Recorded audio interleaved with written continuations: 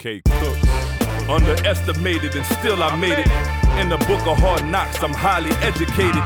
Nobody chose me, looked over, but still dedicated. Played in the league for 13, I ain't gotta be favorite. 2 Super Bowls, Honolulu, I stood with the greatest. The thing is this, if never rich, I'm good with my neighbors. DB Precision, television, ain't asked for no favors. Numbers don't lie, neither do pictures, just look in the papers. No backing down or turning back, part 2 of the movie. Never the biggest, but it takes more than 2 just to move me. Ain't gotta like what I'm saying, just respect it, it's honest.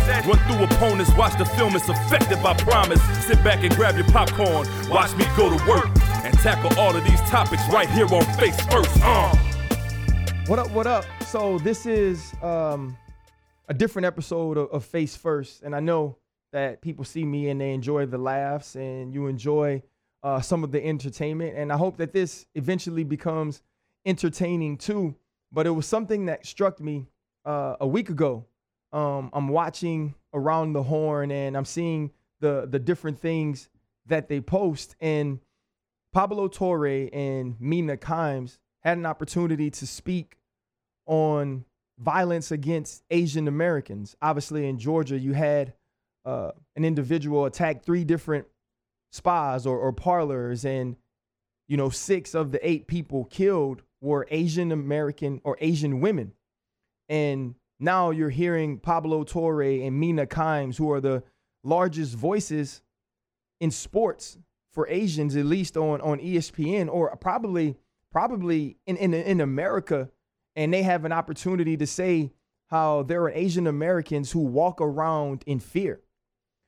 There are times that guys like Jeremy Lin has to be called coronavirus in the G League. And I know we're going to sit there and we're going to say, oh, that's sports and it's awful. But we also have to remember that there was a time that the highest office in the free world was calling it the China virus. And so does that give other people an opportunity, or does that give other people an excuse to say that? Hell no. Right? If you're Jeremy Lin, you have to fight to not punch dude in the face. Right? So it doesn't make it okay because someone else is doing it. But when someone at that high of an office has that level of disrespect for an entire group of people, it only shows what they can go through on a daily basis on lower levels. And so to have an opportunity to listen to them, to have an opportunity to hear them out and appreciate what they were saying, because now you can relate it to the African-American struggle. You can relate it to the African-American existence. It made me think representation matters. Having a voice in the room matters. Having a voice to give the public an insight, to give the public an in-depth look at what a certain thing is important. And now we circle that back around and we start to think about the rash of Asian hate crimes that we've gotten over the last year and a half. Up 150% before then, the things that have happened during COVID. And now what's dominated the talk during COVID is obviously Black Lives Matter. When you think of George Floyd, Breonna Taylor, Jacob Blake, there was obviously the pandemic. And so we hear so much about COVID and the numbers and the disparity in different communities. And now obviously the vaccines and how those are being dispersed. But during that time, the Asian community has been under siege. And if you're one of those really silly people like myself, who mostly gets his news from Twitter and from sports television, you're hearing it, but you're not feeling it until one of your own, someone you respect, someone you have genuine love and care for, says, you know what? You need to be a part of this. You need to understand that myself, people that look like me, people that come from the same place that I come from, people of my culture are scared. And so if you are on the side of right, which many African-American, which many Black people who have voices, who've had an opportunity to speak up for their communities, had an opportunity to speak up for their cultures, we have said we are a part of being on the side of right. Well, the side of right is to stand up for our Asian American, for our Asian brothers and sisters and say, you know what they are going through isn't right. What they are going through is akin to the same things that we feel like African Americans have gone through. They just don't have the voices in sports, in American sports. They don't have LeBron James. They don't have Patrick Mahomes. And so in those situations, the LeBron Jameses, the Patrick Mahomes, yeah, sometimes we need not those people in particular. I'm not calling those guys out. They're just the two biggest names in their sport who have been extremely outspoken, extremely relevant, extremely huge in the participation of elevating Black lives. Like, we need those type of people to stand up in this case as well. And so when I hear a guy like Jeremy Lin talk about a bamboo ceiling, or Pablo Torre and him having a conversation that says, you know what, your entire life, because of sports, because of the way that being Asian is seen, you have had to fight that stereotype and do your best to step away from being as Asian as you possibly can, right? So you be accepted. For Jeremy Lin say, so I can be on the team, so I can get minutes, so I can even get on the court, so I can even get the ball. Like, that's what they're dealing with. And so you step away from that and you try to be as far away from that as you possibly can. And then you have to realize that, hold on, wait, here in America, in where we are in 2021, leading out of 2020, when my people are under siege, no, I need to be as Asian as possible. I need them to be able to look at me, to look at my success, to have value on my life, to have value on my experience, to have value on my journey enough to where you'll listen to me and the things that I go through being Asian. And now the other people who don't have the voice I have, you'll look at them and understand that they're going through it, and you will do something. You will say something. You will some way, somehow, and find a place in your heart to empathize and say, you know what? I understand what you are going through, so I need to say something. And it didn't truly hit me, even as I'm reading and I'm seeing the things that they're going through. And I'm gonna be honest, anytime I see something, whether it's one of my colleagues, whether it's from anywhere, if it needs to be a hashtag, if it needs to be reposted, if it needs to be posted on my story, if it needs to be retweeted, yeah, I'm doing it. But what else am I doing? Am I actually looking into the numbers? Am I actually looking into what is happening? Am I actually listening to the voices that have more experience than I do and saying, okay, I now understand, here's what I can do? And I wasn't. But that's why representation matters. Because without that representation, without Pablo Torre, without Mina Kimes, without Jeremy Lin, who, let's be honest, are not only the minority or a minority in our country, they're a minority in the sports or in the jobs they participate in. And so if we don't have that valuable voice that somehow made it through, that somehow elevated to this point, then we don't have these discussions. But that's why representation matters. That's why them being a part of their culture, them understanding their culture, them embracing their culture, loving their culture, and being able to give it to us in a way that we understand it is extremely important. And so to Pablo Torre, to Mina Kimes, to Jeremy Lin, I say thank you. Because you made a conversation that was already happening in your communities louder in my communities that said, hey, RC, you need to check this out. You need to understand that the name calling, that the discrimination, that the racism, that the hate, that the evil, that the unwarranted punishment, that the violence that you experience, that you fight for so hard, or that you fight against so hard in your community, happens in their communities too. They just don't have as loud of voices, so they may need yours. But that only happens if they're represented. That only happens if you can hear them. That only happens if they're given a microphone and a platform and an opportunity to share their experiences. And it only happens if we truly listen and we truly care. And so you can't just make Stop Asian Hate a hashtag. You got to make it something that you truly feel, you truly understand, and you do your part. You do your part in not allowing it around you. You do your part in not allowing it in your families, not allowing it in your cultures, not allowing it in your actions, whether you think it's a joke or not, because it's not a joke. Because the stereotypes are not funny to everyone. But without having those voices, we don't hear it. And so then you listen to Mina Kimes, and she talks about many of the acts of hate being against women. And now you roll that over into the NCAA tournaments. And obviously this all started with Sedona Prince and, her giving us a view into the differences of the weight rooms, right? Of the boys having this plush and where there's squat racks and there's different type of rubber plates, where you have dumbbells, where you have benches, where you have everything that you could possibly need to stay healthy, to prehab, to rehab, to train, to be ready to really embark on the greatest adventure in college sports, which is the NCAA tournament. You have all that if you're the men. But the women's weight room is some yoga mats, a table, and dumbbells. And now we've gotten these inspiring stories and these inspiring posts of the women saying, you know what, no weight room, no problem, working in hallways, TRX bands, and bands strapped to the top of doors. And you have all these things, and like, that junk's cool, but that junk shouldn't happen.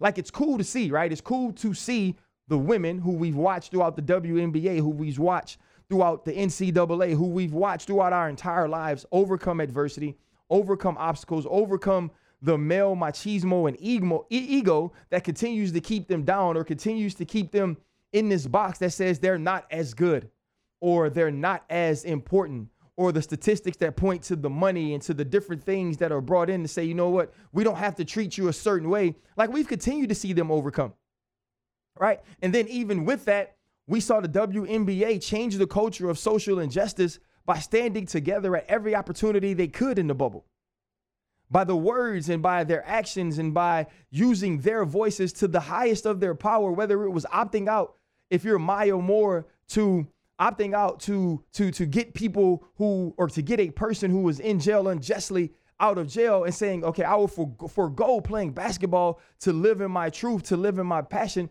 Whatever it is, they always step up and they're always in the forefront, yet always treated and always put on the back burner.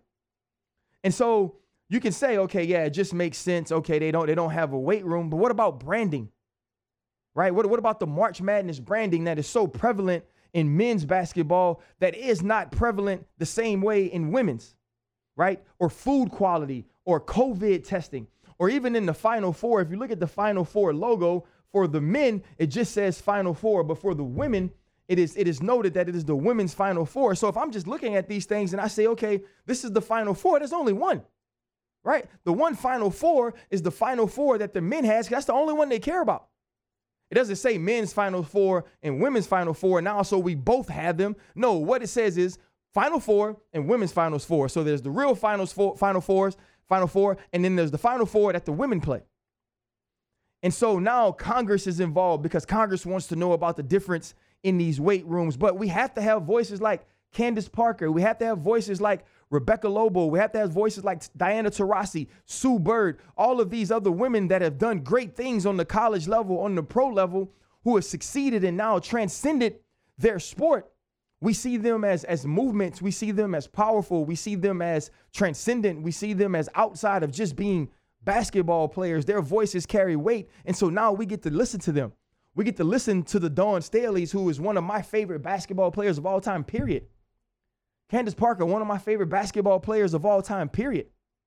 And now you get to hear these voices and you get to hear them speak about the way that these women, young women, are right now being mistreated, and the way that women have been mistreated, or the way that women have been put on the back burner in sports throughout history.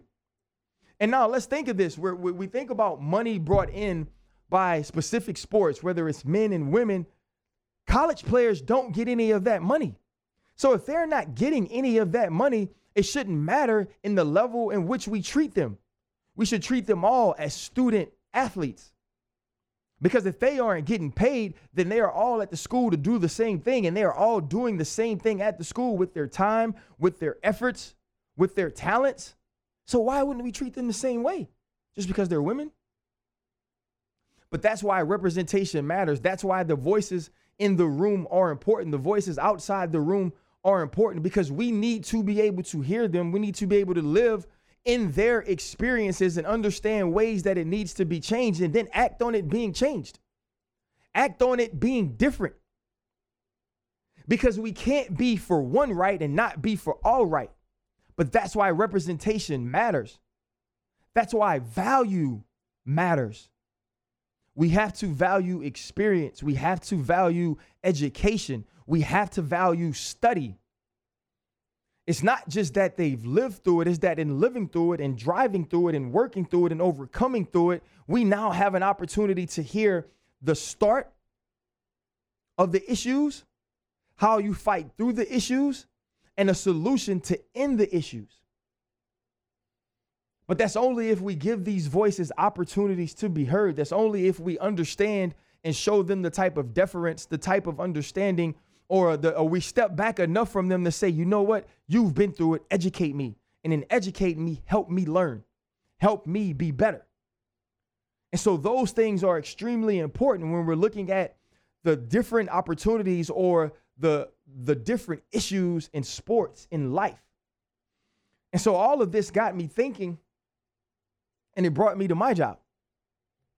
It brought me to my culture, which I'm extremely happy to be a part of. There's never been a day in my life, even with being looked at as less than sometimes, or being looked at as, you know what, you are the minority, you are not as important as this group of people. I've never wanted to be anything but black.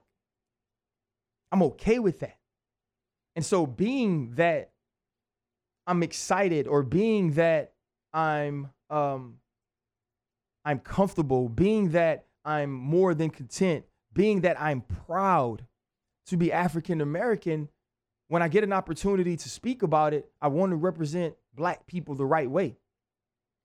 I want to, or I enjoy, or I'm encouraged by walking through the airport and having people say, hey man, you speak for the culture. Or hey man, like in the places that I live, my friends, we all love what you do as a black man. Now, I do understand, like I don't do TV for black people. I do TV for everybody. And it's not that I don't want white people, Latino Americans, Asian Americans to connect with what I'm saying about my sport. But it's so much more than just the sport. When you think about 2020 and the opportunities that I had to speak up for my people, to give a perspective on what it's like to be African American in this time, on what it's like to deal with the day-to-day responsibility or the day-to-day obligations of being African American and being accomplished and being successful and having this platform. I relished in that opportunity to do so because my culture made me. My experiences made me. And because my experiences made me, I have a responsibility to those experiences, to those people that brought me through that, to those people who educated me and who held me when I was dealing with difficult decisions or I was dealing with difficult adversity and obstacles. I have a responsibility to those people. But I've said it many times on this podcast, in life, those people weren't just black to me. There are still coaches, there are still friends, there are still people I consider brothers and sisters who I lived life with and went through life with who aren't black. And the thing about those people, when they looked at me, when I looked at them, it wasn't about color, but they understood how color played a part in my life. I understood how it played a part in their lives. And that's how we came together to say, you know what? We know what this side is. We know what that side is. I want to hear about yours and be a part of your journey. And he wanted to hear about mine, or she wanted to hear about mine and be a part of my life. And that's the way we learned. And so now I can know the good, I can know the bad, I can know the indifferent of each side. And when I get an opportunity to speak about these things, when I get an opportunity to share about these things, I can share from my perspective, but also from the learned perspective of knowing that everybody ain't on the side of wrong just because they don't look like me. And so you think about the closeness of these minority groups, of the Asian Americans, of the Latino Americans, which is largely prevalent in baseball here in America, of the Asian Americans. Obviously, as I talk about Pablo and I talk about Mina and I talk about Jeremy Lin and the things that I've learned from them recently, you look back at the NCAA tournament and we hear all the prevalent voices or all the powerful voices of the women who were part of the NCAA tournament. And then you think about what they go through now, you know, and I think real quickly to a story of Shaq telling Candace Parker, who has dunked in many basketball games, in basketball dunk contests, in practice, who we know to be one of the more athletic women or most athletic women to have ever played the sport, right? One of the most accomplished women, that, hey, maybe if you lowered the goal, it would be more exciting. No, I can dunk. Maybe if you looked at the game and understood it for what it was, and you realized and recognized that the skill that the women's game is played at is largely from lower levels to higher level, a higher level of skill on a consistent basis than men's basketball, then you can love it for what it is. We got to stop wishing for things to be different, love them for what they are, and then also love the voices of those people for what they've accomplished through their own sport, with the obstacles and adversities and the roadblocks that are in their way. Because if we see the sport through that prism, we now see the people through that perspective, and we get an understanding of what they're going through. Because everybody got some crap to deal with. Everybody has their stuff, right? If you're an Asian American, you're trying to explain to me the way that Asian hate is affecting you. If you're a Latino American, you're trying to explain to me the way that hate is affecting you, the way that discrimination is affecting you, the box that they're putting you in, the way that limits your opportunities. Right? If you're a woman, you're trying to show me that we're doing the same thing. We're putting in the same effort, but we aren't getting the same things back. What we give is not what we get. If you're African American, you're talking about the discrimination and the oppression that has plagued you since you were brought here, and the things that you're dealing with, and why you can't understand how people don't understand their racism, their hate, their evil, and the way that it affects you.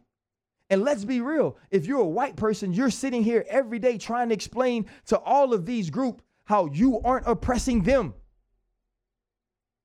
how you have no racism, how you have no hate, how you have no evil, how you're not trying to force violence on them just simply because of their skin color, which to those groups of people, or because of their gender, to those groups of people, you're not going to be able to explain history away, only what you're doing individually. But that's where we are.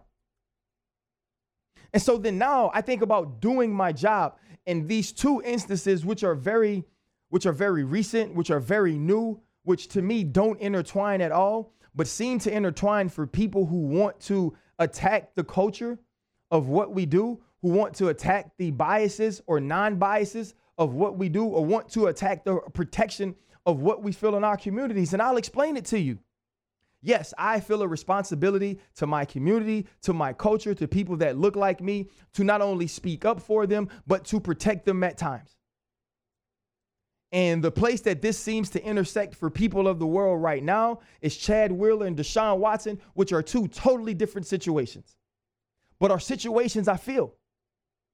You look at Chad Wheeler, he beat a young African-American woman into within inches and breaths of her life. And I didn't talk about it at all on TV. I got into my Get Up meeting. It wasn't on the rundown. I didn't say anything. I looked at the first take rundown. It wasn't on there. I didn't say anything. The 12 o'clock Sports Center, I didn't say anything. One, because I understood how the news cycle works. I understood that it's not necessarily about domestic violence and that we want to stop domestic violence holistically as an NFL, but I understood that goes to the people that it deals with. That nobody knew who Chad Wheeler was. No one cared who he was, and in not caring and in not knowing who he was, it wasn't a big story, so it's something we wouldn't lead with, or that's something that wasn't important. I understood that. On the other side of that, I also understood that if this was a black man and if they decided that they didn't want to put it in the rundown, I probably wouldn't be forcing them to do it. So to not be a hypocrite, I didn't force them to put Chad Wheeler out there like that. Because I said, if this was player X, who was also a black or African-American, no matter if it was a white woman or if it was a black woman or if it was an Asian woman or a Latino woman, I wouldn't be forcing them to talk about it because I would be looking to protect that player. But I was wrong, because I should be protecting women as well, especially black women.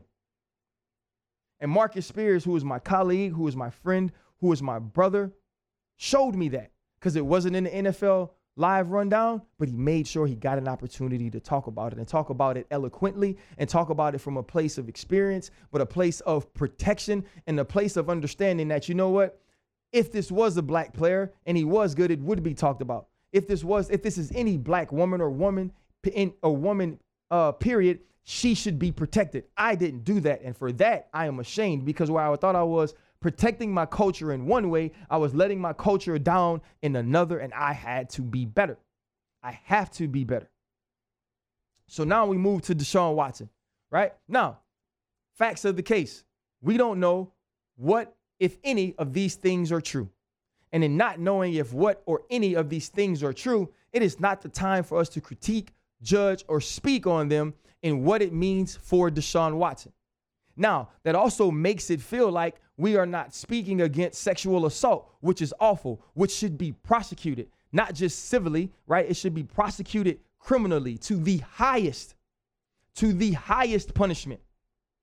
But we can't do that until we know. And so now you're getting these people that come at you and they're saying, well, you had a lot to say about Chad Wheeler. Actually, I didn't. I just actually spoke about it on Twitter when I saw that it was proven that it was done, and I called him a monster, because anyone that can put his hand, any man that puts his hand on any woman is a monster, period. Anyone who could beat someone into that type of punishment, anyone who could do that to someone and inflict so much violence on them that they were within inches of their lives, that is a monster, no matter what color they are. I should have spoke on it more, but they're saying so many people had so much to say about Chad Wheeler, but we aren't speaking on Deshaun Watson. It's because we don't know.